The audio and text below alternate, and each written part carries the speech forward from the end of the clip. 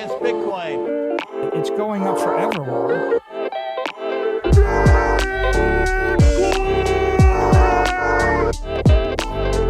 You're against Bitcoin. You're against freedom.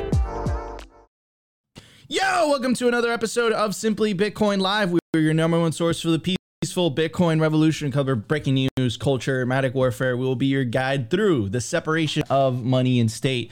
Ladies and gentlemen, BlackRock now holds almost 50,000 Bitcoin, meaning roughly $2 billion worth of Bitcoin.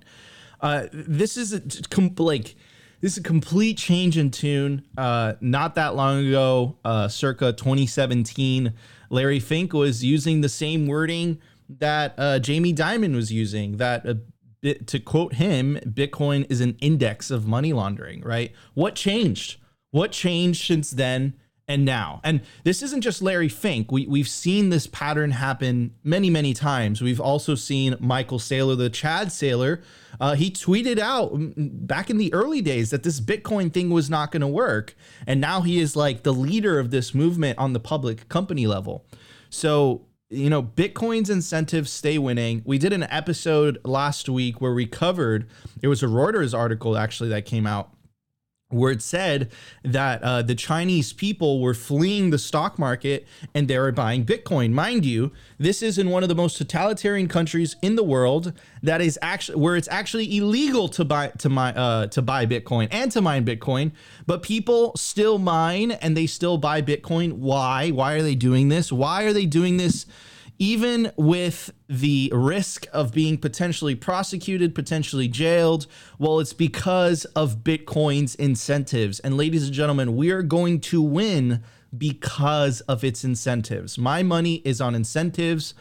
My money is not on coercion. I don't think coercion is going to beat incentives. And a great example of this is look at what happened every time, humanity goes through this, through a tyrannical moment, right? Whether that's the Berlin Wall or whether, I live in Miami, right? The Cubans are willing to risk their lives, get on a raft and hope that they land in Florida for the search of freedom. They want freedom. The Berlin Wall people were willing to risk their lives to, with the risk of being potentially shot for the hope of freedom, right? So there's two examples of two systems where they tried to coerce people into, towing the party line, following the rules, and people are just like, no, I want freedom. And that's what Bitcoin embodies. That's what it represents. It represents freedom. And even BlackRock, even this institution that we all perceived it to be, this evil institution, ESG. And, I always came from the school of thought, because it's what it's done to my life, what it's done to the people around you, is that BlackRock was never going to change Bitcoin. It was going to be Bitcoin that changed BlackRock. And that sentence, right? You don't change Bitcoin, Bitcoin changes you. Apply that to everything. Right? Apply that to the relationship between individuals and governments. Apply that to how these multinational corporations start to behave. Once you fix the base layer of society, I truly believe life gets better. The lives of people get better. The decisions that these companies start to make are better, not necessarily because all of a sudden they start to care about other people, but because they're using a system with an aligned incentive structure model. Look at what happened to El Salvador. It is not a coincidence that Nayib Bukele is the most popular president in the Americas, and El Salvador was the first country to make Bitcoin legal tender. Aligned incentives, best incentive structure model. This is why Bitcoin's going to win. This is why Bitcoin is freaking unstoppable. So if you haven't already done so, get on the train, take self-custody. This is going to be a crazy, crazy ride. Anyways, no more delay. I do want my legendary co-host. He is kind of smiling today. I would give him, if it was like a rated out of 100, I would give it like an 82. It was like caught in 4K. I don't know what Opti's doing. Now I'm just smiling. I'm just laughing Optimus at the chat, Fields man. is back, man. How you doing, bro? What poll did you drop? What poll did you drop in the I live don't know. chat? I mean, the price is How pumping. bullish are you feeling? Okay, I like it. Semi-bullish, bull-hearted AF, or Bitcoin is dead. And I think we're getting trolled in a little there because Bitcoin's never dead. But yeah, man, God's good. Life is great. I'm happy to be here. It feels good. Another Monday in the books. But yeah, man, it's very interesting how Bitcoin's incentives, just make people switch their whole narrative. I think last week we didn't cover it, but if I remember correctly, I'm pretty sure last week BlackRock did like a webinar talking about Bitcoin to their whole customer base, or at least maybe high net worth individuals. So it's very interesting now that we have these huge institutional asset managers starting to, tell their customers the beauty of Bitcoin. And someone said in the chat, like, everyone welcome our new king, Larry Fink. I'm happy to be saving the same money. But yeah, I think this is a very interesting time, for better or worse. The Finks of the world coming into Bitcoin do give us some sense of legitimacy. And I think when we go into the middle part of this year, we should be seeing some fireworks in regards to Bitcoin. Of course, the halvings in April. So it's looking like the perfect storm is out there, guys. It's looking like we might be, it might be smarter than we look. Anyways, let's bring in our guests. Shouts out to Justin. He's working on the ShockNet wallet, Bitcoin, Lightning, and Nostr integration. So this is going to be super cool. I think you guys are going to enjoy this one. How are you doing this one, Justin? Awesome. Pleasure to be with you guys. Let's go. Actually, before we move on, what is Shock Wallet? What are you working on, Justin? And then we'll go into the deep dive during the culture. So yeah, Shock Wallet. Now I've been building in Lightning a long time. We run lightning.video content monetization platform, but I've been really dissatisfied with the state of Lightning wallets. I've been building in Lightning since 2018. They really haven't gotten better. I think they've actually gotten a little worse as people try to put nodes on phones and things that don't really scale. Yeah. But we got this solution, I think, now in Nostr that allows, the Uncle Jim in your family to set up a node, let friends, family, businesses, apps on the web connect to their node without like all this hard networking stuff. So I really think that the next iteration of Lightning is more of this truly peer-to-peer type thing, but not at the individual level, at the family, and app level. And it can help us scale Bitcoin. Not that Bitcoin scales to everybody, but we can start reusing transactions and stuff like that and really get the velocity of Bitcoin moving in the economy.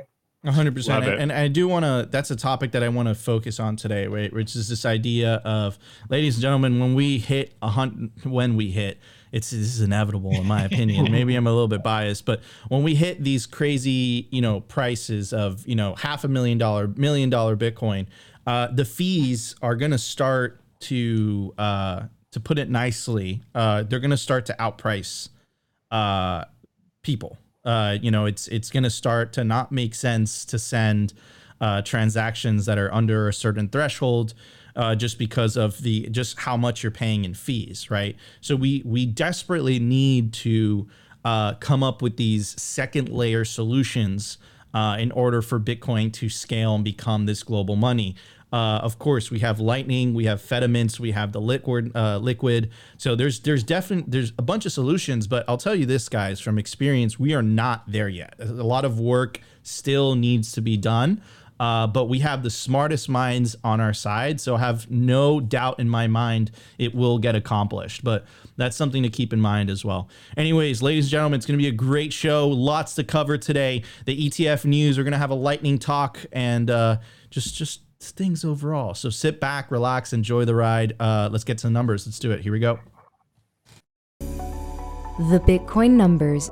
Is your Bitcoin in cold storage really secure? Is your seed phrase really secure? Stampseed's do-it-yourself kit has everything you need to hammer your seed words into commercial-grade titanium plates instead of just writing them on paper. Don't store your generational wealth on paper. Paper is prone to water damage, fire damage. You want to put your generational wealth on one of the strongest metals on planet Earth, titanium. Your words are actually stamped into this metal plate with this hammer and these letter stamps. And once your words are in, they aren't going anywhere. No risk of the plate breaking apart and pieces falling everywhere. Titanium stamped seeds will survive nearly triple the heat produced by a house fire. They're also crush-proof, waterproof, non-corrosive, and time-proof. All things that paper is is not, allowing you to hodl your Bitcoin with peace of mind for the long haul. Stamp your seed on Stampseed. All right, ladies and gentlemen, I made it incredibly easy for you guys. You have absolutely no excuse if you put yourself in a position where you have to explain to your grandchildren why you lost your generational wealth because you didn't properly secure your backup wallet seed words. You should have listened to Simply Bitcoin. Storm on Titanium. Scan the QR code right now on your screen. And that will take you directly to the Stampseed website where you can use promo code SIMPLY to get 15% off anything on their website. At the time of recording, the Bitcoin price is 43,105 sats per dollar, 2,320. Block height, 827,987. Blocks to halving, 12,013. Halving estimate, April 20th, 2024. Total Lightning Network capacity, 4,876 Bitcoin. Capacity value, 210 million US dollars. Realized monetary inflation, 1.74%. The market capitalization of Bitcoin, 845 billion US dollars. Bitcoin versus gold market cap, 6.13%. In the grand scheme of things, Bitcoin is still a baby. Anyways, I do want to talk about before we get into the ETF news and all that stuff, ladies and gentlemen, we are seeing the crack. The actual wording is the shift, but really what we're seeing is the crack, the shattering of the Overton window. Like, not only is Bitcoin being talked about in the new media, I really consider the new media independent content creators like Tim Pool, Steven Crowder, the Young Turks, Ben Shapiro, the Daily Wire, Jordan Peterson. That's the new media. That's where I would say in the future, the majority of people are going to be getting their content from independent media. But the legacy media still has influence. The older generations are not exposed to this new type of media. And it's important, right, that the legacy media starts to cover Bitcoin. Natalie Burnell does an incredible job every time she gets invited to Fox Business. She absolutely crushes it. So the more this Overton window shifts, the more Bitcoin is talked about in a positive light. Jack Mahler's on Yahoo News, right? And the more that happens, the other day we played you a clip, actually, it was last week. I forget what the night show host was. Maybe it was like Jimmy Fallon or something. We had the Reddit. Stephen Colbert, right? Stephen Colbert. You had the Reddit co-founder talking about what Bitcoin is, why it's useful. And it reminds me of that talk show. There's this very famous internet clip. Like, there's this very famous, viral clip of the internet being explained. And they're like, what is .com? Like, what is this @ symbol? That is where we are in the movie, ladies and gentlemen. That's where we are in the Bitcoin adoption. This is like the early to mid 90s of Bitcoin adoption, of awareness in Bitcoin. So these types of moments, not only are they historical, you'll look back on these videos, 10, 15 years from now, and you'll be like, wow, that was incredibly obvious the entire time. So anyways, let's check this out. Here we go. It's about a 2-minute clip. I'm going to play it at 1.25 times the speed, so it's going to run a little bit faster. Let's check it out. Welcome back. The newest mine in Sandersville has nothing to do with mining at all, but the Bitcoin mine is definitely making an impact on the city's economy. Last year, we took you inside the high-tech facility, and now it's expanding. And Anthony Montato got a tour today. He joins us in studio with a look inside. You guys, the facility is truly massive. Take a look at this. That's just the power station. In fact, like I said, it even has its own power substation just to help manage the 250 megawatt power output. That's about 10 times what it takes to power the entire city. There were some trees in a dirt field, right? It's come a long way, moving really quick. Fast forward 2 months and a sprawling tract of land is turning into a sprawling Bitcoin mine. We're halfway, up the hill right here with 6 buildings coming up. Each one as long as the Titanic, all of them housing computers just like this that crunch numbers all day to create Bitcoin. Think of cash for a digital age. That's what Bitcoin does. So Bitcoin, unlike some of these other cryptocurrencies that have a CEO, there's no CEO of Bitcoin. CleanSpark Chief Communications Officer Isaac Holyoke says that's why the company's posted record profits. He says more people are buying in and they need to help meet the demand. So they're expanding their Sandersville facility to become the company's flagship. There is more energy in Georgia than there is use for that energy. Sandersville City Administrator Judy McCorkle says that creates an advantage for them. Since the city manages its own electric company, it reduces bills for everyone else. Homeowners could see the benefits on their property tax bill. at some point I could see that property tax being rolled back to almost nothing, almost 0%. And that's huge for us. CleanSpark site manager Bo Ginn says those effects will be even stronger after they expand. We're sending over 6 figures back to the city each month, and that's going to be very significant coming on post-expansion. He estimates they'll pay $500,000 a month in taxes alone. That's about $6 million a year. That money is money that the city wouldn't be getting. It's going to schools, to roads, to other community infrastructure that may have been neglected for a while. Now, McCorkle told me they're considering building a hotel for when that new facility is finally up and running. Back to you. Thanks, Anthony. CleanSpark says they hope to have the facility up and running in the next few months. So, I mean, like, pretty crazy, right? Pretty crazy that this is, making the news. And not to mention, once again, here we go. CleanSpark is responsible for lowering energy bills and local property taxes, not to mention the opportunity that it's going to bring that local community. This is never talked about.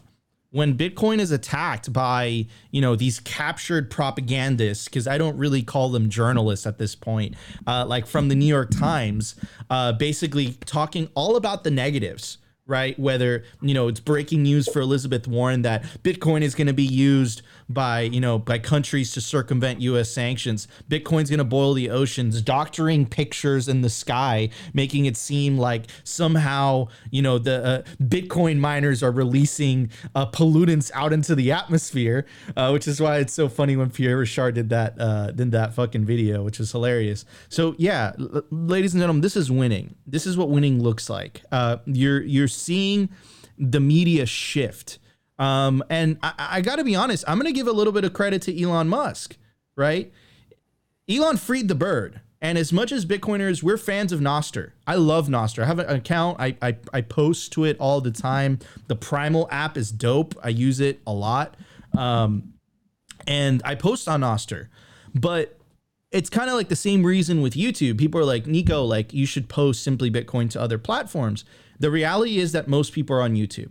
The reality is that most people are on X. The reality is that most people are on these platforms. And because most people are there, the fact that Elon freed the bird, the fact that Elon got in there and said, you know what, free speech, we have to do this, that was a very big win, right? Because now it's allowed free discourse, and then you're starting to see anyone who bullshits. It doesn't matter what ideological side they're coming from, but you see central bankers like Christine Lagarde get community noted.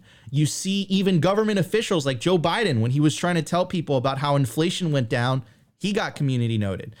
If you tout out bullshit, the community can come together and say, listen, you're lying, right? When Christine Lagarde or the European Central Bank came out with a tweet basically saying how CBDCs, we should adopt CBDCs, the community note was very powerful because it said, look, CBDCs aren't necessary, right?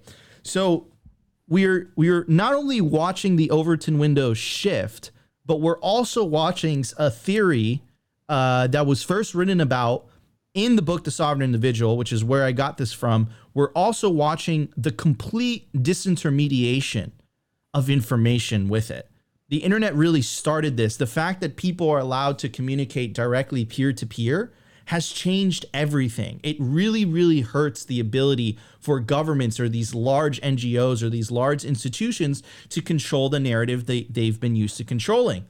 But because of Bitcoin's incentives, all of a sudden, that narrative is starting to become positive, even in the captured outlets, even in established legacy media, right? So it's glorious to see. We still need a lot of work to do until Rachel Maddow goes on MSNBC and she says, guys, buy Bitcoin. Our job is not done yet.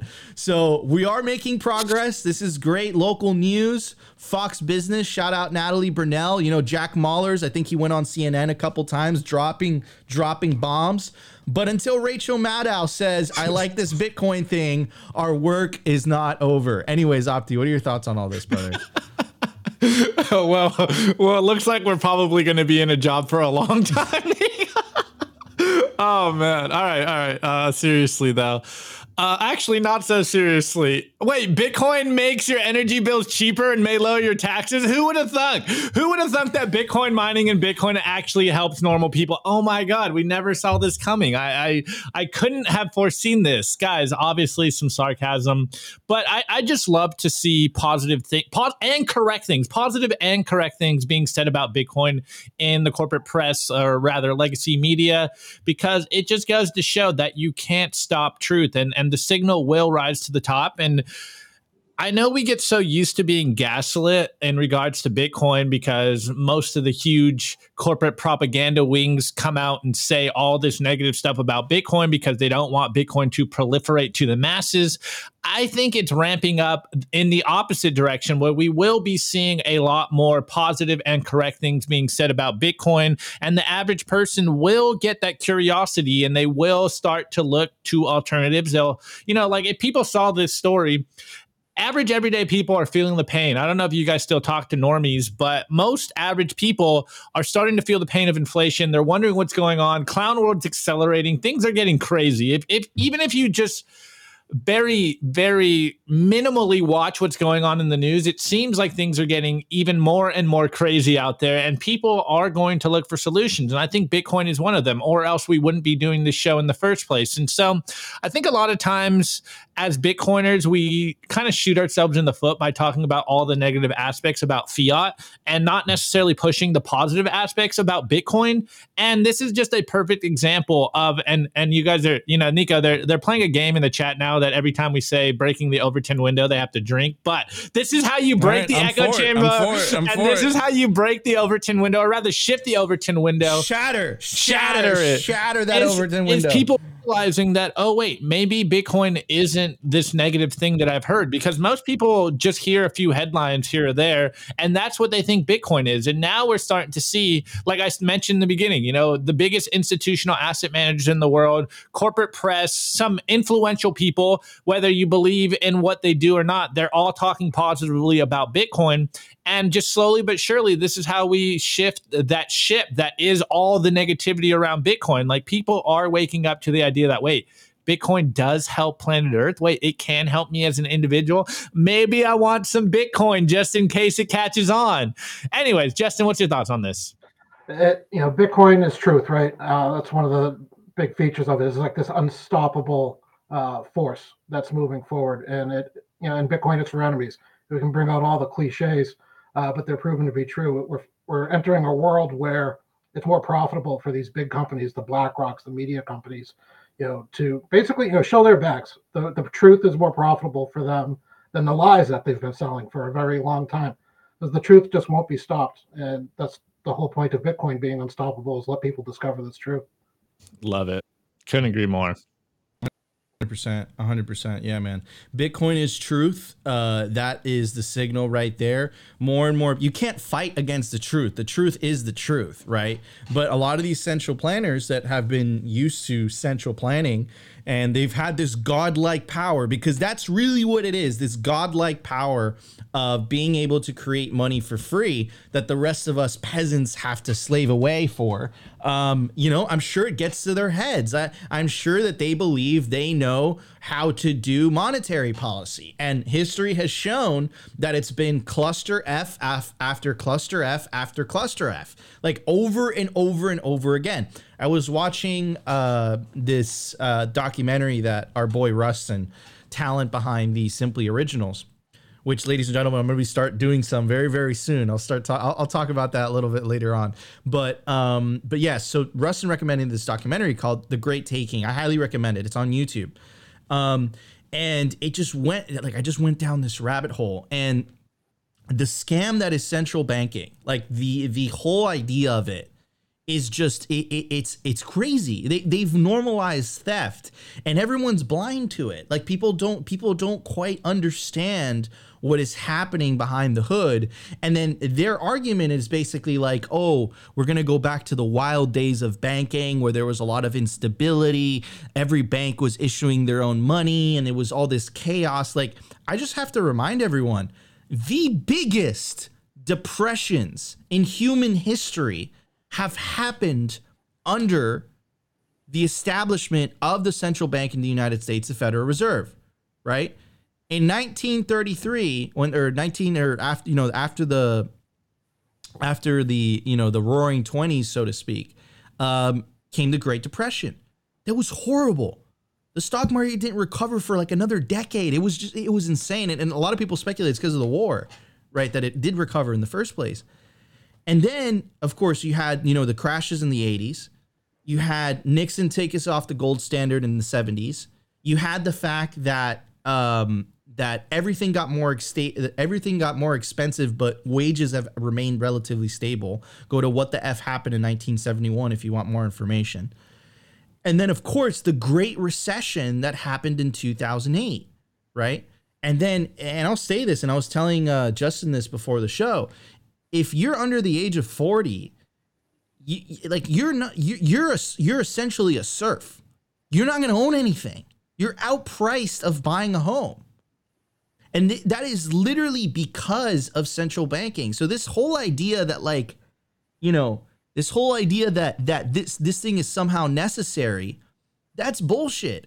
And I love what you said about the truth, Justin, to kind of, wrap this up, which is Bitcoin exposes the truth. Not only does it tell you what money is, what true money should be, but it also exposes the truth that central banking is itself a scam. And if you are someone who has benefited from that system, of course you're going to hate Bitcoin, but you don't have any good reasons as to why you're going to hate Bitcoin. So you're going to try to find sly roundabout ways to try to make your competition disappear. Bitcoin is for terrorism. Bitcoin is for money laundering. Bitcoin is for this. But what they don't know, and they still haven't come to terms with, is they could say all those things, but every single day more people go on Team Orange because Team Orange offers better incentives. And their incentives suck ass. Excuse my language, right? Unless you're at the bureaucratic elite top level, right? And then, of course, all their friends, maybe you can benefit from the quintillion system, but everyone else gets poor, right? Including institutions like BlackRock. They're even falling for the incentives, including public companies like Michael Saylor moving the chart. Do you think Michael Saylor did this for an ideological stance?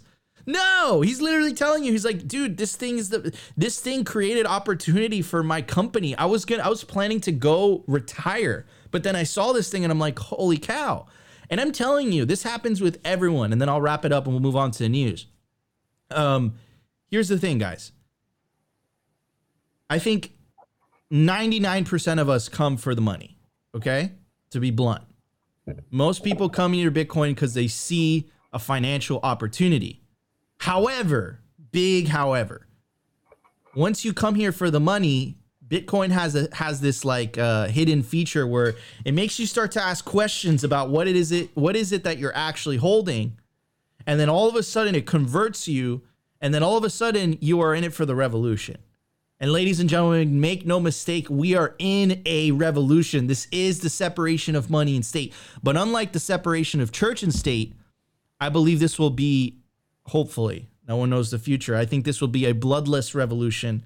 And I think this is a revolution that will benefit everyone equally in terms of their ability to benefit from what is happening.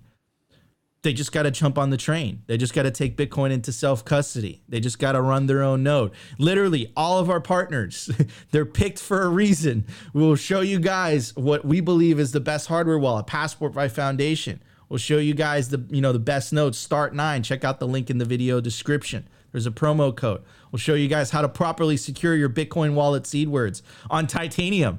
Check out Stampseed.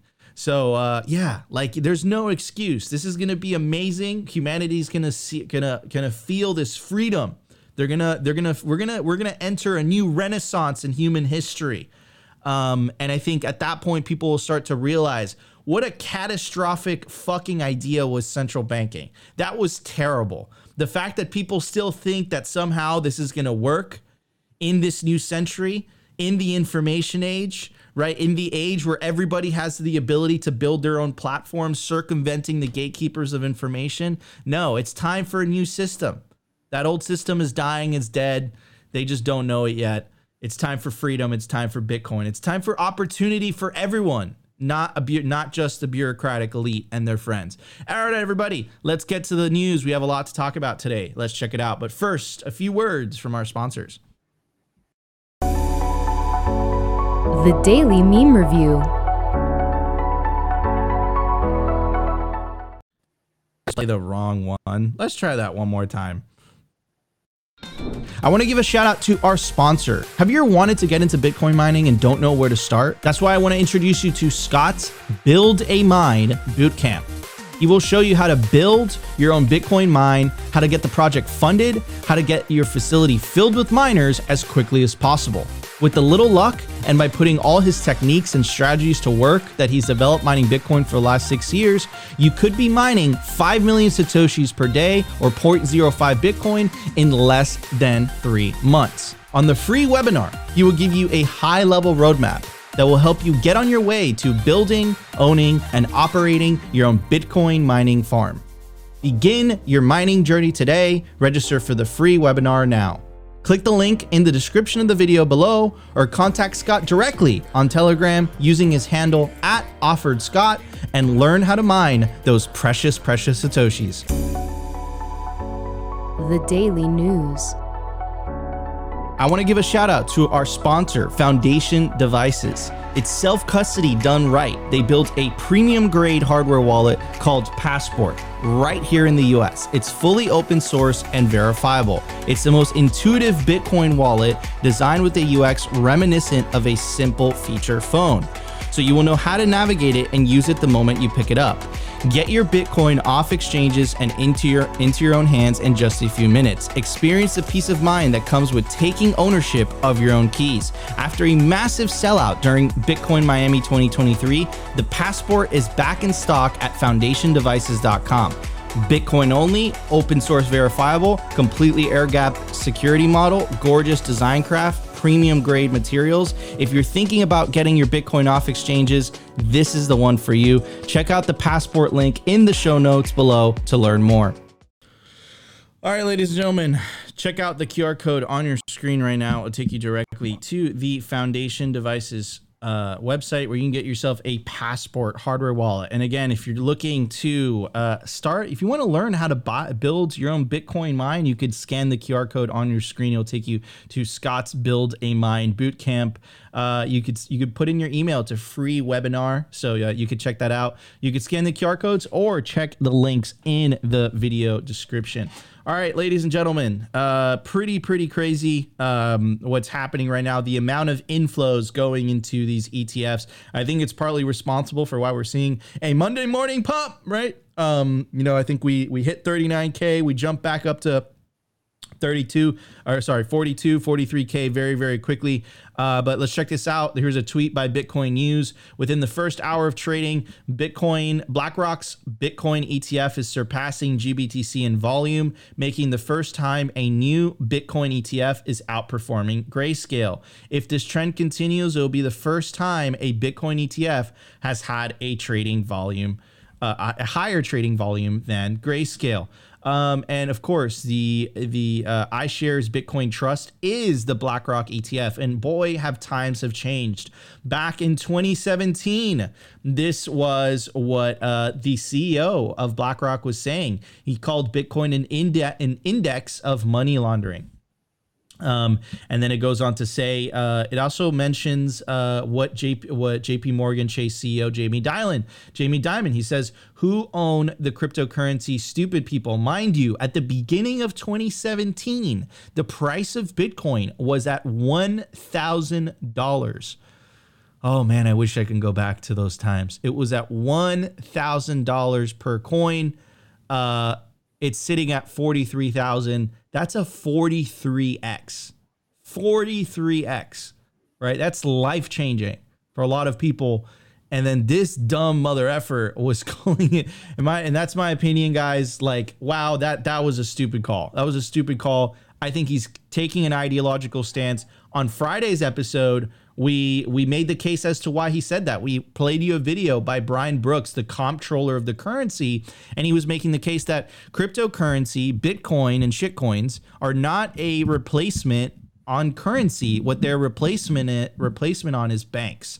So I understand Jamie Dimon why he's taking that stance, but Jamie Dimon could also benefit from this. If they're the largest bank and they're profitable and they're making money, they could benefit off this by buying Bitcoin, putting it on their balance sheet, offering Bitcoin financial services to companies, offering the ability to custody Bitcoin for large clients, right? They could benefit from this just as everybody else, right? Move with the times, because if not, they'll blockbuster themselves, right? You know, so they'll Barnes and Nobles themselves, right? You either moves with the times or you get left behind. You get the risk of getting left behind. The thing is, with the traditional financial system, this is an industry. Banking first popped up in like the Renaissance in Italy. Like, banking has been around for hundreds of years. There was barely any innovation. Right. So I understand why they're moving slowly. And of course, they've built this government moat around them. You know, part of the reason that the ETF was approved, the BlackRock ETF was approved, because of how much, political force and influence BlackRock has. Right. So, yeah, I mean, I think if you don't get on the train, if you don't get on the Bitcoin train, it doesn't matter who you are. Right? Whether you're a huge bank, an ETF, a billionaire, a millionaire, someone who's worth, $50,000, $20,000, $10,000, $1,000. If you don't get on the Bitcoin train, you will get left behind. Right? This thing has not stopped. Anyways, in today's news, right? And compare and contrast this, right? 2017, this thing was, this thing's for money laundering. Fast forward, a couple years later, 7 years later, guess what happened? BlackRock IBIT ETF now holds almost 50,000 Bitcoin as asset under management hits $2 billion. It goes on to say BlackRock's iShares Bitcoin ETF has set a new benchmark in the cryptocurrency investment space by amassing over $2 billion in assets under management just 10 days after its trading debut. BlackRock now holds 50,000 Bitcoin through its ETF. The rapid accumulation reflects the strong investor interest and also marks a significant moment in the integration of digital assets into mainstream finance. Since its launch, IBIT has seen a consistent inflow of capital. In the first 10 days, the fund's strategic acquisition and the rising value of Bitcoin significantly boosted its asset under management. A key moment occurred on the 9th day with an investment surge of approximately $170 million. This influx allowed the fund to acquire 4,300 Bitcoins, pushing its total holdings to 49,952 Bitcoins. With Bitcoin's price soaring past the $40,000 mark, IBIT's value rapidly escalated, crossing the $2 billion threshold. Ladies and gentlemen, we are just getting started, and I just want to remind everyone, there is not enough Bitcoin to go around. There's nothing else like this, including gold, right? Gold has a roughly 2% inflation, and mind you, when the price of gold goes up, those gold miners, right, that you could say weren't profitable at lower gold prices, all of a sudden they ramp up their operations and they can mine more gold. So that inflation rate remains relatively steady. At the time of recording right now, the realized monetary inflation is 1.74% in Bitcoin. And mind you, that's about to get cut in half in April. So it doesn't matter how many more miners pile in, the halving ensures, and the absolute scarcity that Bitcoin has ensures that it doesn't matter how much more need and want there is on the market, the issuance gets smaller over time, and the cap supply is what it is. It's 21 million. That will never change, and it's estimated that between 3 to 4 million Bitcoin are just gone, right? They're lost forever. People lost the keys. So I'm just trying to paint a picture that you have these large institutional players coming into the fold. We haven't even hit the mania phase of the market, which I think is coming in 2025. A lot of people are speculating 2024, but we haven't even hit the mania phase, and the institutions are here, and they have the infrastructure to get exposure to this thing if they wanted to. And you think Michael Saylor's been vindicated yet? He hasn't even been vindicated. He hasn't even had the bull market yet. What other big public companies are going to join him because they're going to have the market pressure to join him? Because the shareholders are going to be like, look, MicroStrategy clearly makes less money than Apple, but by them just adopting Bitcoin, look at how they're performing. And I really believe that this epoch, you're going to see more public companies jump in, and you're also going to see potentially nation states jump in because the incentive structure is there. This is the best performing asset the world has ever seen, and I'll get to that in a second. But let me continue reading this. So, not only is it BlackRock, it's also Fidelity Investments Wise Origin Bitcoin Fund. Also, shout out to Fidelity because they're the only ones that are taking self-custody themselves. Everyone else has outsourced that to like Gemini and Coinbase. So shout out to Fidelity, they're OGs, and they've been here for a while. I believe it was 2014 when they first dipped their toes in Bitcoin. Anyways, goes on to say, is poised to be the next fund to cross the $2 billion threshold, with holdings just shy of 44,000 Bitcoin as of press time. The ETF has almost mirrored the performance of the IBIT since its launch, recording more than 100 million in inflows on January 26, with a total of 1.8 billion in 10 days. Meanwhile, Fidelity's day 10 trading volume stood at $223 million, marginally higher than IBIT's 203 million. This race between major financial institutions to capitalize on the burgeoning cryptocurrency market is a clear sign of the sector's growing legitimacy and appeal. BlackRock's success, IBIT, come amid a broader trend of increasing institutional involvement in the crypto space. This is a game changer. Remember, when this ETF, you're going to have the smartest minds in the world that are going to be selling this to their clients. And their clients happen to be the people, the wealthiest people in the world that also hold the lion's share of the world's wealth. And the fact that there is so much legitimacy, there's so much approval, right, from these large institutions is a big deal, at least for price. We'll get to the revolutionary aspect in a second. So here is, Michael Saylor. I was talking about him earlier. Check out MicroStrategy's Bitcoin strategy and how it's outperformed everything else, including, ladies and gentlemen, government bonds. So MicroStrategy is up 346% since it's adopted a Bitcoin strategy. Bitcoin's been up 158%. The NASDAQ is up 43%. The S&P 500 was up 500%. And forgive me, this wasn't since it's adopted as Bitcoin strategy. This is the year-to-date performance in 2023. Clearly, the MicroStrategy Bitcoin strategy was the way to go. Also, here is a screenshot of a presentation or a slideshow that was released by Bitwise.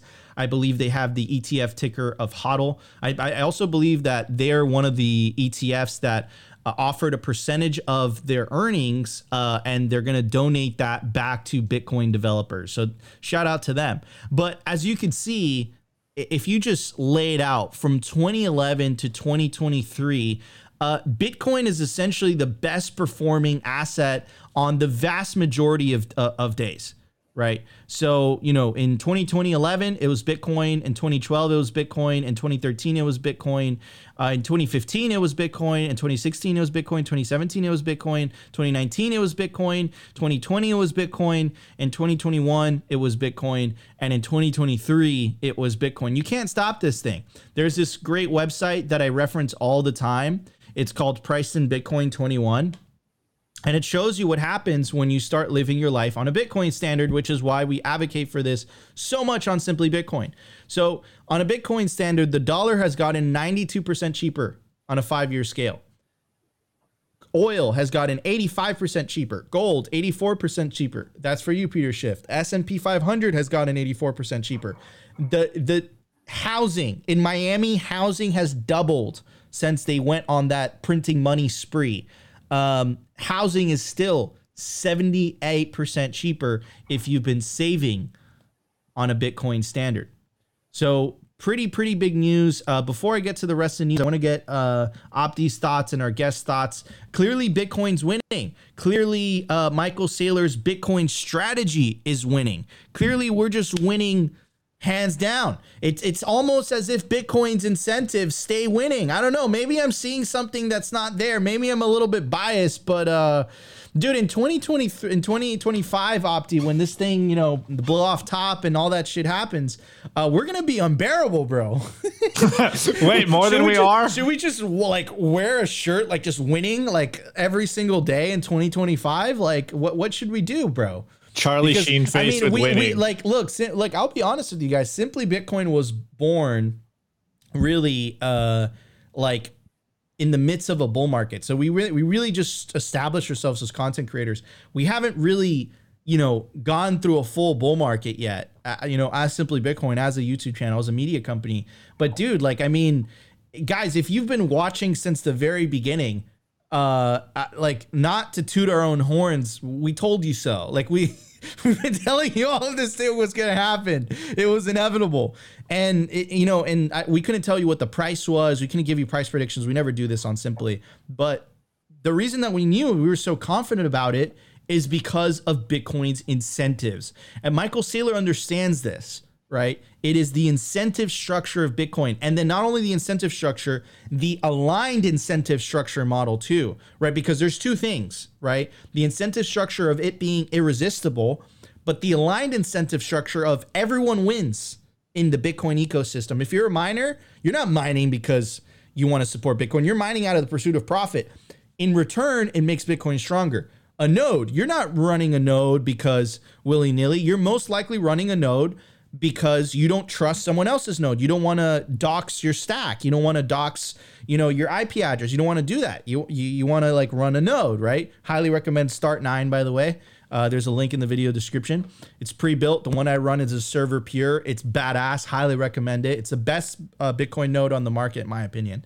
But anyways, so the node operators, they don't run nodes just willy-nilly. They run nodes because they, you know, they care about their stack. They care about their privacy. In the process, there's more nodes on the network, making it even more decentralized, right? If you're a Bitcoin hodler, right? Or if you're a Bitcoin media company, right? What are we talking about Bitcoin? We talk about Bitcoin every day. We feel passionate about it, but why do we feel passionate about it? Number go up. We're evangelizing stuff. And in the process, hopefully some people listen to us.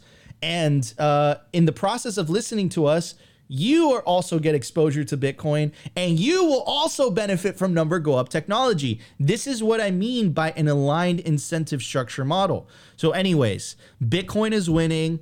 Even institutions like BlackRock are realizing Bitcoin's winning. They're jumping off the fiat ship. The Vanguard ship is sinking because they're not on Team Bitcoin yet. Vanguard's going to have fun staying poor. But overall, man, this is great. Michael Saylor vindication, Nayib Bukele vindication. Like, I can't wait for the next couple of years. I can't wait for the end of 2024 where I think things are really going to start to run up. And 2025, man, things are going to be spicy. All those legacy media articles that attacked Nayib Bukele, that attacked Michael Saylor, they're going to have to swallow. They won't. But they're going to have to swallow their words, man. Listen, I'll tell you this. Once Bitcoin's at $5, $10, $50 million, I hope someone buys the fucking New York Times. I hope they buy that shit and just put Bitcoin all over the front page. Giant picture of Michael Saylor in like a suit, like oil painting. Because, man, they don't have what, they don't know what's coming. They don't know what's coming. They don't know what's coming. But we're winning, boys. We're winning.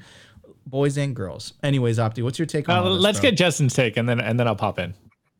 You know, I think people that haven't been around a long time like really don't appreciate the bottleneck that the ETF stuff opened up. Like, I remember back in the day, you know, you get a pump going, and that was maybe $10-20 million coming in a day. That's like nothing, like a rounding error to these ETFs. Then Coinbase would crash, and then the price would crash because there was no way for fiat to get into the system. Like, that bottleneck has been opened up. We have a successful treasury. What I'm seeing in the startup space is more startups are keeping a Bitcoin treasury, and that's a tailwind, and that's risk reduction for investors. So investors, not just in Bitcoin, but investors in other capital projects are going to be looking at companies with a Bitcoin treasury as a favorable investment. So I think soon, you know, if you're seeking investors to build something, whether that's in the Bitcoin space, maybe in the physical, even energy grid space, like we were talking about earlier, you're going to need to have a Bitcoin balance sheet just for risk reduction. And now that those ramps are available, the money can actually flow there as it's needed. And I think that just hasn't been appreciated yet. People figuring that out over the course of 24 into 25, that's really where, the Bitcoin on exchanges starts to dry up.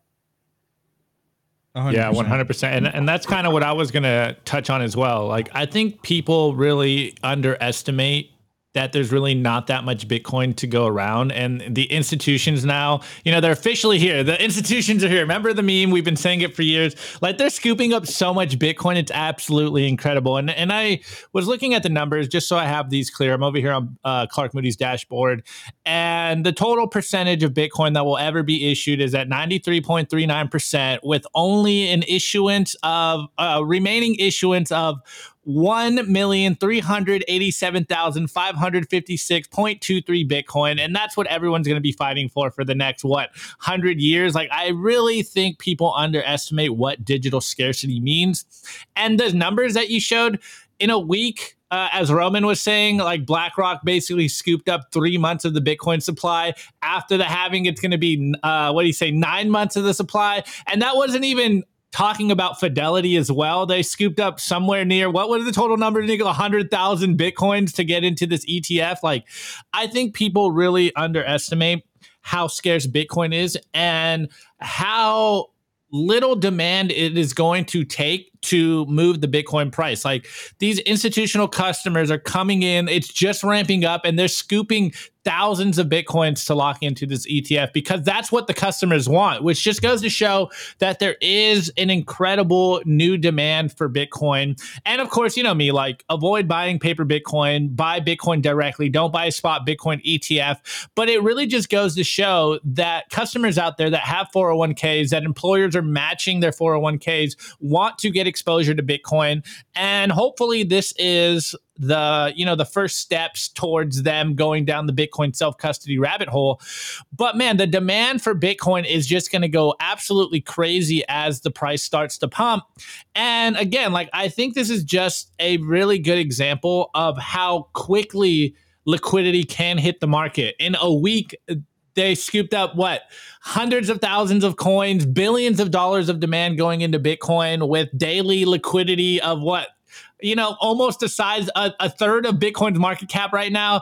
Like, it's going to get absolutely nuts, guys. And don't get caught on the sidelines. There's so many people that are calling me, like my friends, are like, hey, do you think it's a good time to buy Bitcoin? And, I try not to shill Bitcoin too hard on them, but I'm always saying the same thing. It's the classic meme. Time in the market beats timing the market. Everyone should be getting some exposure to Bitcoin now. I fundamentally think that this next year, actually 2 years after the halving, 18 months historically after the halving, the price starts to go nuclear. I think by summertime this year, we're going to start to see the Bitcoin price climb, and it's going to be a gradual number go up scenario. And I think I just would not want to be sitting on the sidelines. And I think there's a lot of people that are sitting on the sidelines. John just dropped some sauce. It's their fiduciary responsibility to buy all the Bitcoin. Ooh, John, spicy. Anyway, speaking of fiduciary responsibility, let's take a look at, the Bitcoin treasuries. This website made by CoinKite. So let's check it out. So the very, very top, you have MicroStrategy. MicroStrategy has 1x their investment. So their cost basis was $5.8 billion. They're up a couple $1 billion. Holy cow. Tesla, Elon, look at that. I'm sure you're feeling that. Elon and Tesla are up about $100 million. Coinbase, they've 3.5x their investment. They were sitting on $117 million stack. Now it's $408 million. Block. So this is Jack Dorsey's company, Cash App. Loved Cash App's pretty good. Their cost basis was $220 million. They're up about $130 million US dollars. Check this out. The Bitcoin Group SE, their cost basis for these 3,000 Bitcoin that they bought was $11 million. They're up 13x. Now it's worth $154 million. Holy cow. Can Inc., they're up about 1.24. Big Digital Assets, they're up about 2.27x. Advanced Bitcoin Technologies, 2.1 million. Now they're sitting on $10 million. You guys get the general gist and the point that I'm trying to make, ladies and gentlemen. Number go up. All these companies, all these assets under management, these are crazy, guys. This is no joke, and we haven't even hit a bull market yet, right? So anyways, things are just getting started. Things are just heating up, and people are starting to wake up to the benefits of number go up technology. All right, ladies and gentlemen, before we hit the culture segment to talk with our guests, I do want to give a shout out to the Bitcoin companies that make this show possible. So first, our first sponsor, Bitcoin Evangelism, Planting Seeds for the Centralized Revolution. Here's the book. It's absolutely beautiful. It's written by a buddy of mine, Brian DeMint. He is the head of marketing at the Orange Pill app. We have 10 million Bitcoiners. We have 10 million people to Orange Pill. Bitcoin Evangelism by Brian DeMint is an absolute beast of a resource for orange pilling no coiners and altcoiners alike. This is a book for Bitcoiners who know Bitcoin but have a hard time explaining it to their friends. So if you have an aunt, an uncle, a brother, a grandfather who are just like, no, I heard Elizabeth Warren said that Bitcoin is for money laundering. Bitcoin is bad. This book will arm you with the tools to orange pill them, orange pill your friends and family. And as a Bitcoiner, I'm going to go off on a limb and say it is your responsibility to do so. It's a book for Bitcoiners who are trying to explain Bitcoin only to altcoiners. So you can scan the QR code right here. It will take you directly to Amazon, or you can get yourself a copy of Bitcoin Evangelism, Planting Seeds for the Centralized Revolution. I also want to give a shout out to Rex. They are the most trusted place to buy, sell, and host mining equipment. You can check out the racks by scanning the QR code on your screen. And if you do that, it will take you directly to the Telegram Marketplace. So you can connect with a member of their sales team. They make their purchasing easy and transparent. And you could also sell your mining equipment with them. Access their vast network of domestic and international customer base when you sell your mining equipment with them. What are you waiting for? Check out Kaboom Rex today. This is where I personally buy my mining equipment. Guys, check it out. The guys at Kaboom Rex have your back, and they're willing to answer any questions you might have about the latest and the greatest ASICs. All right, everybody, let's get on to the culture. We have a lot to talk about today. Let's check it out. The Daily Culture. Brought to you by SwanBitcoin.com. Swan is the best way to build your Bitcoin stack with automated Bitcoin savings plans and instant purchases, serving clients of any size from $10 to $10 million. We love Swan because they incentivize self-custody and dollar cost averaging. What are you waiting for? Visit SwanBitcoin.com today. All right. Well, what's up, Justin? Let's talk about what you're working on. For those that missed the beginning, what exactly is Shock Wallet? And I'll pull up your website right here. Sure. So Shock Wallet is our attempt to make a first-class Lightning wallet that kind of solves the problems people are seeing with the Lightning space now. I've been building in Lightning for a long time, and wallets have kind of stagnated. They're trending down these kind of unsustainable paths with like nodes on phones that require these chain transactions to get people on board, and people are just generally not having a very good time. And Lightning has stagnated a little bit, I think, as a result. So we've been building on Lightning. Creators of Lightning.video and have seen these problems. So we put a little effort into a Lightning wallet that solves that. Now, what Shock Wallet does is it works with another piece of software of ours called Lightning Pub. A Lightning Pub is an application that you run on your Lightning node that communicates to the internet at large over Nostr. You might know that as a decentralized social media protocol, but what it basically does is it uses web servers to relay information that's signed with public keys and things of that nature. So with Lightning Pub, if you have a Lightning node like on a Start9, Umbrel, any of those types of node products, you'll be able to connect apps on the web, like maybe a shopping cart or something like that, but give your friends and family access to your node as an account system. You can basically be your own wallet of Satoshi with Shock Wallet.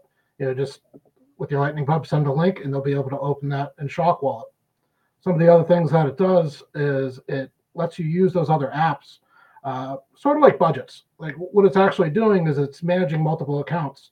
So you might have your home node as an account in the wallet, but then an app you use, let's say like Stacker News or something like that, you have a balance on there. That's your budget for that app. You should be able to manage that all in one wallet, and that's just using the standard connections like LNURL and the Noster standard we're trying to put forward with Lightning Pub. And these kind of things, that makes it much simpler to take custody and kind of define your rules by having all this on one wallet. You can set up automation that says, hey, I want to take custody of my sats if they are in excess of a certain amount, or if it costs like less than 1% to repatriate those back to those nodes. That's the kind of wallet that we haven't seen yet, and I think that's the kind of wallet that really lets Lightning live up to its potential and really take advantage of the cost savings. Because a lot of the criticisms are Lightning is too expensive, but Lightning is just a chain transaction, right? So what Lightning is allowing you to do is reuse that chain transaction. So those fees that you pay on chain are kind of a one-time thing, ideally, and you can reuse that infinitely, because Bitcoin is the scarcest thing ever. The second scarcest thing is Bitcoin block space. So we need to be more efficient if we're going to scale Bitcoin to as many actors as possible. Now that doesn't mean 7 billion people are going to have a UTXO. That's just a mathematical impossibility because there's only 21 million Bitcoin. There's a concept of dust transactions. You can't pay for a transaction if you don't have enough in your UTXO. But if we can get that custody, very local, and I mean at the family and household level, we can avoid the capture that, basically what happened to gold, right? Fiat was created by gold because people couldn't custody, they couldn't verify, they couldn't secure their gold. They put it into an institution for coupons. If we're going to keep Bitcoin as this tool to, keep the powers that be honest, we need as many people being their own bank as possible. And that means not just savings, but also economic activity. Starting a business and earning in Bitcoin. Those are the ways that we keep control out of centralized hands. Bitcoin is fixed savings technology. Well, now we're looking forward to the next phase. We're looking for economic and payments too is the other side of that. We don't want to leave the banks around as giant payment processors once we've taken savings away from them.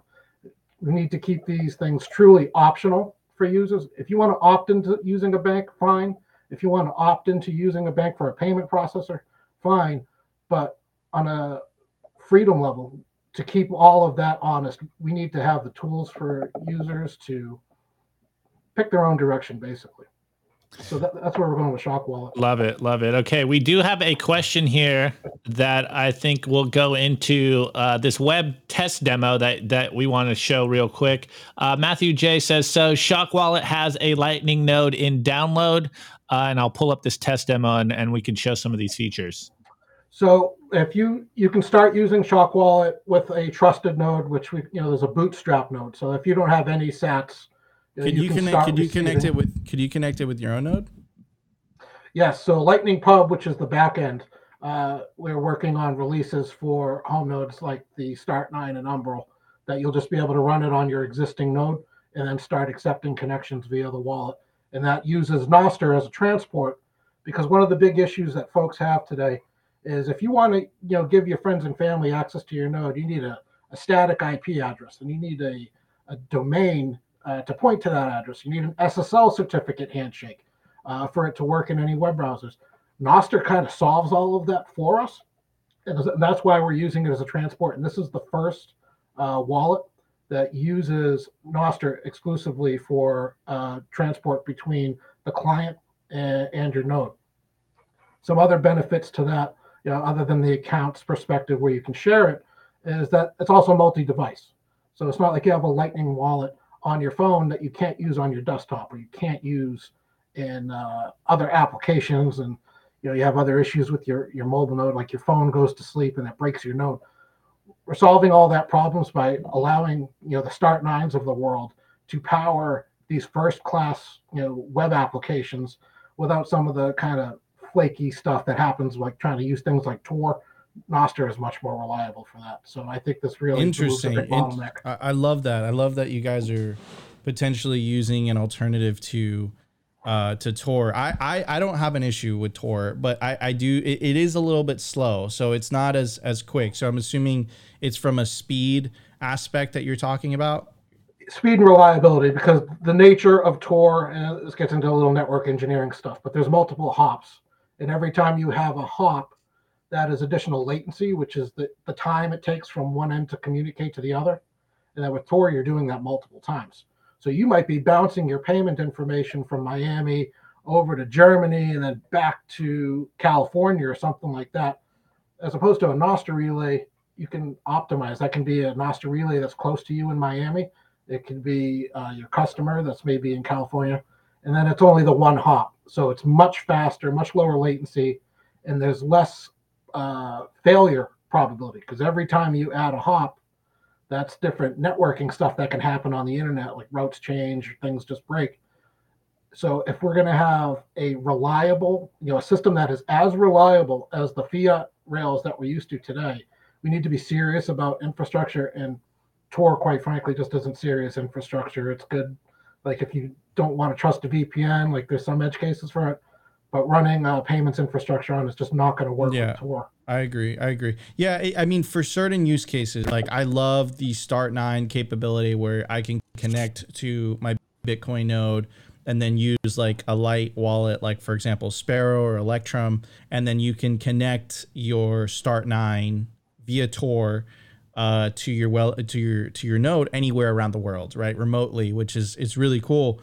It is somewhat slow. I wouldn't say it's slow. It takes about a minute to sync, but that reliability aspect is that, like, let's say 1 out of 100 times I open the app, there's a socket error, right? There is some type of thing, and then I have to restart Tor on my machine, whatever. None of this takes very long, but I could see how you don't want to build, a payment platform on that stuff, right? You want something more reliable. So it's really cool that you guys are using Nostr. Now, I kind of want to zoom out and focus on this conversation a little bit, Justin, which is the idea of, I don't think right now that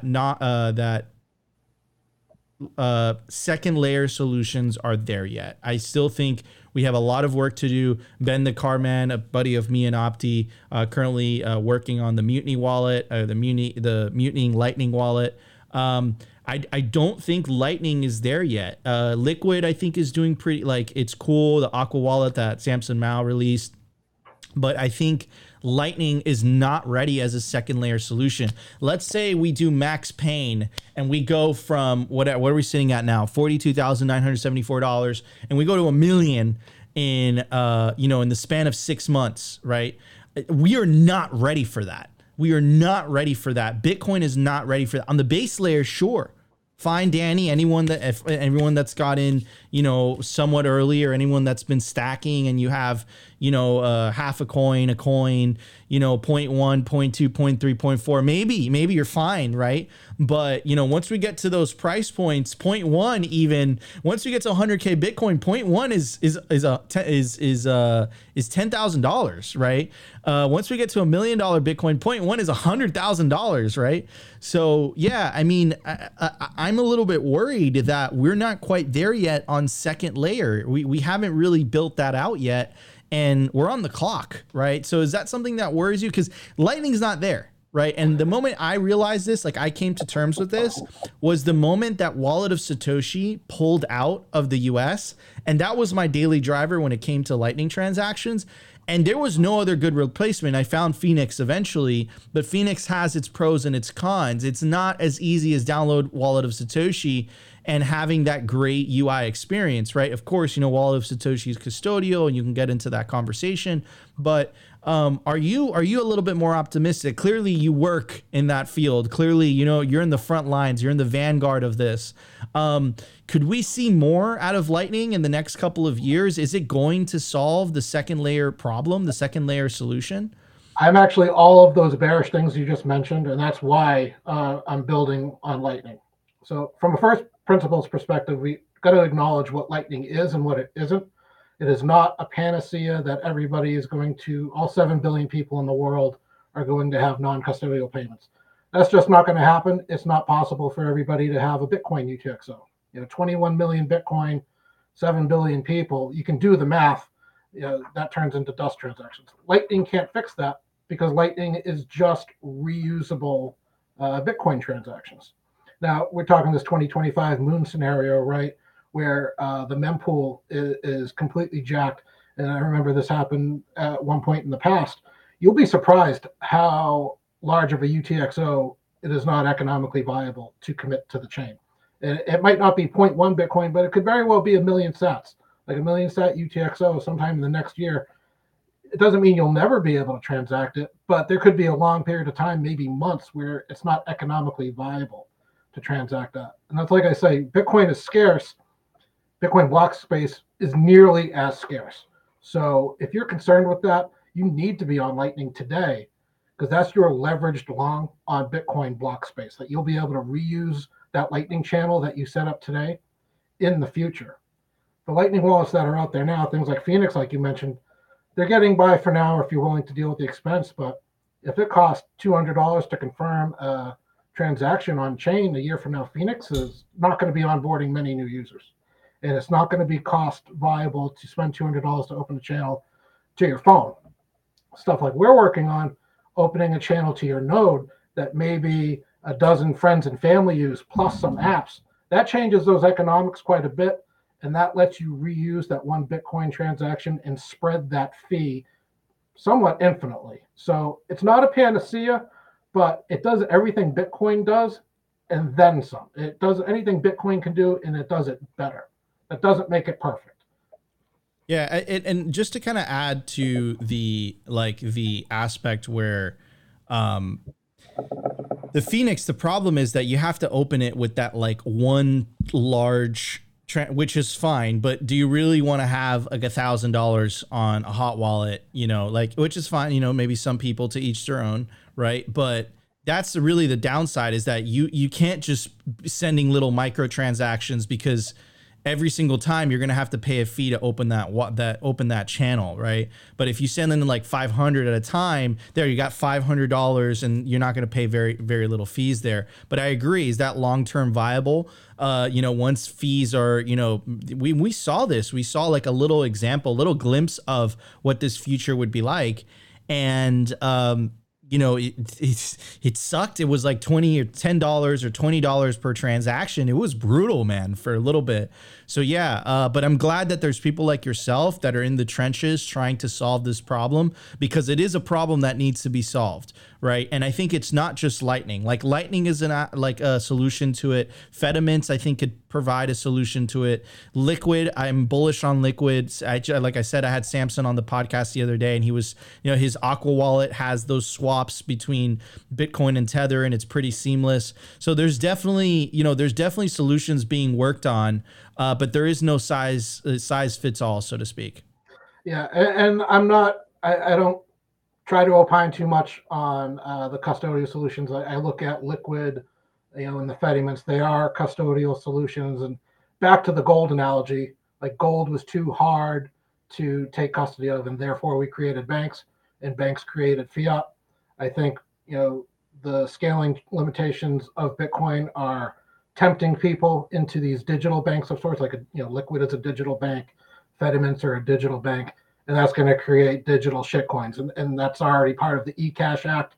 We see Democrats pushing, on Washington.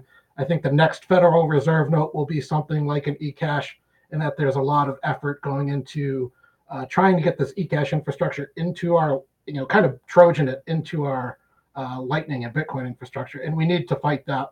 I think that's imperative if we're going to keep the banks out of payment processing, or at least give ourselves the option to keep them out of payment processing. We need to have family level custody. Bitcoin can scale to that, and we're not even approaching the bounds of Bitcoin scale. But if we look at it that way, people have to throw up these 7 billion people on Earth numbers to make an anti-scaling case for Bitcoin, but that's just not the reality today. I don't think it will be in the future. So if we can get custody, give people the tools to avoid those digital banks, Bitcoin will be better off for it. Obviously 21 million is the most important thing, but you need to be able to transact that 21 million for it to have value. So I'm trying to raise the ceiling there as much as possible. 100%, man. And like I said earlier, we're honored to have you, on our side in the trenches. Maybe you're in a trench far away from us because we're on the media trench. You're in the lightning trench, but we're still in the same trench. We're still on the same side. And it's an honor to have, builders like yourself really trying to tackle this very difficult issue. But I think once we tackle it, once we get over this hill, so to speak, I just, I see good things in our future for sure. Anyways, Opti, you have any last closing thoughts? Yeah, I just kind of want to go through this demo real quick with you, Justin. Let's just, I don't know, highlight a few things going on here so the people know exactly what they're downloading. Sure. So if you set the receive screen real first, and now you opened up this wallet and you were able to just hit continue, and that connected to my node over Nostr. And what my node is giving you is it's giving you an LN URL. We have Lightning addresses coming soon. You can also generate a train address or an invoice address, and you can receive sats from the get-go. And if you look at the close the screen, close the receive screen. This is fairly basic, and go up to the navigation there, that current hamburger menu. Go to manage sources. This is really where we're going to change things with Lightning and flip Lightning on its head. And a lot of stuff has been done backwards with regards to Lightning. So what this wallet does is it allows you to add multiple sources. Now you can see the Bootstrap node. My node is the default because you didn't add one, but you could add your own. You can hit that add button right there. And what you see is when you add a source, it's looking either for an LN URL. So that could be an existing service. That could be an LN bits. Could be like I used the Stacker News example. They have an LN URL withdraw. Pretty much any service with LN URL withdraw or a Lightning address, you can add into this wallet, and it'll reflect in your balance and your transaction history and all those things. But most importantly is you can choose a trust level. Like, do I trust this node a little bit? Do I trust it somewhat well? Is it like my Uncle Jim? Like, I don't mind leaving more sats on there than otherwise. Or is it my node?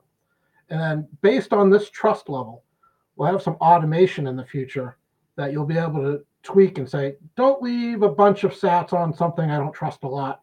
Repatriate it back to my node. If you could close this and go to the navigation menu again, you can see the automation screen.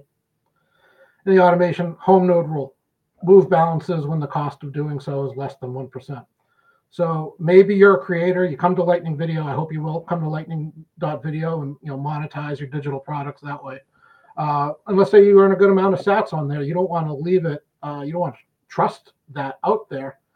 Well, the wallet could do a little bit of calculation for you. It says, hey, you don't have a channel on your Start9 node. It would cost 0.5% to take custody of this and open a channel. Let's make that move. We got the consent to make that move. So you can start earning sats, in a trusted way, but then automatically, when it becomes more than you're comfortable trusting, have the tools that make it simple for you to self-custody. And then once you're self-custodied, if you already have your node set up, it is very trivial to onboard friends, family, your own customers, and you be your own wallet of Satoshi. Like wallet of Satoshi, like you said, it's what you were using, and you know this stuff as well as anybody. I go to Lightning conferences as a Lightning developer. I talk to Lightning VCs and other builders, and go to split a tab. They're pulling out wallet of Satoshi. So what does it mean when Lightning VCs and Lightning developers are using custodial wallets? That means the Lightning wallet's not good enough. We need that better experience, and we need to do that in a local custody way, not large mints, not large federations that are just kind of recreating the banks of before. So 100%. Ultimately, my goal with this tool is to get as many Uncle Jims as possible. And then that way we can have this real permissionless economy where you start a business by posting on Nostr, and then you accept your payments to your Nostr profile for mowing the lawns or walking dogs or some shit like that you did without any onboarding, getting permission from the banks to accept payments. That is, Bitcoin is savings first and foremost, but then the next step is that permissionless economy. And that is the two halves of the same whole that we need to really fight back against the moneyed interest. All right, 100%. Well, guys, wait. Last question, Nico. Last question. Justin, what is the last 2 sats you want to leave with the audience? Last 2 sets.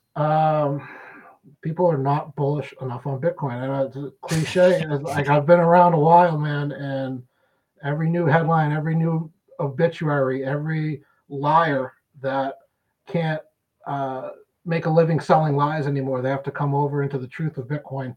I just get more bullish every day. So as long as I've been in it, if you're not bullish enough, let me tell you that. You are not bullish enough. You heard it from this OG. Anyways, I do want to give a very special shout out to our guest, Justin. Thank you so much for joining us and covering this very, very important topic. I think it is extremely important that Bitcoiners really focus on building that second layer solution. So, Justin, thank you so much. And why don't you tell people where they can find you on the interwebs? Yeah, best place right now is Twitter. I'm at ShockBTC, and from there you'll be able to find links to Nostr and Telegram and things like that. So at ShockBTC on Twitter, and the wallet is shockwallet.app. Awesome. Well, thank you so much for joining us on the show. Really, really appreciate it. Guys, that was Simply Bitcoin Live on Monday, January 29th. If you enjoyed the show, you know what to do. Smash that like button. Consider subscribing if you feel like we provided you value. But the number one thing you could do to help push this peaceful Bitcoin revolution is orange pill your friends and family. Share Bitcoin content. Share Bitcoin culture. Share Bitcoin apps like the one that Justin just shared, So guys, we are winning, but let's not get lazy. Let's keep on the pressure so that we stay winning. Anyways, love you guys. If you enjoyed the show, smash the like button. Consider subscribing. I already said that. Love you. I'll see you tomorrow for a brand new episode of Simply Bitcoin Live. Peace out, everybody.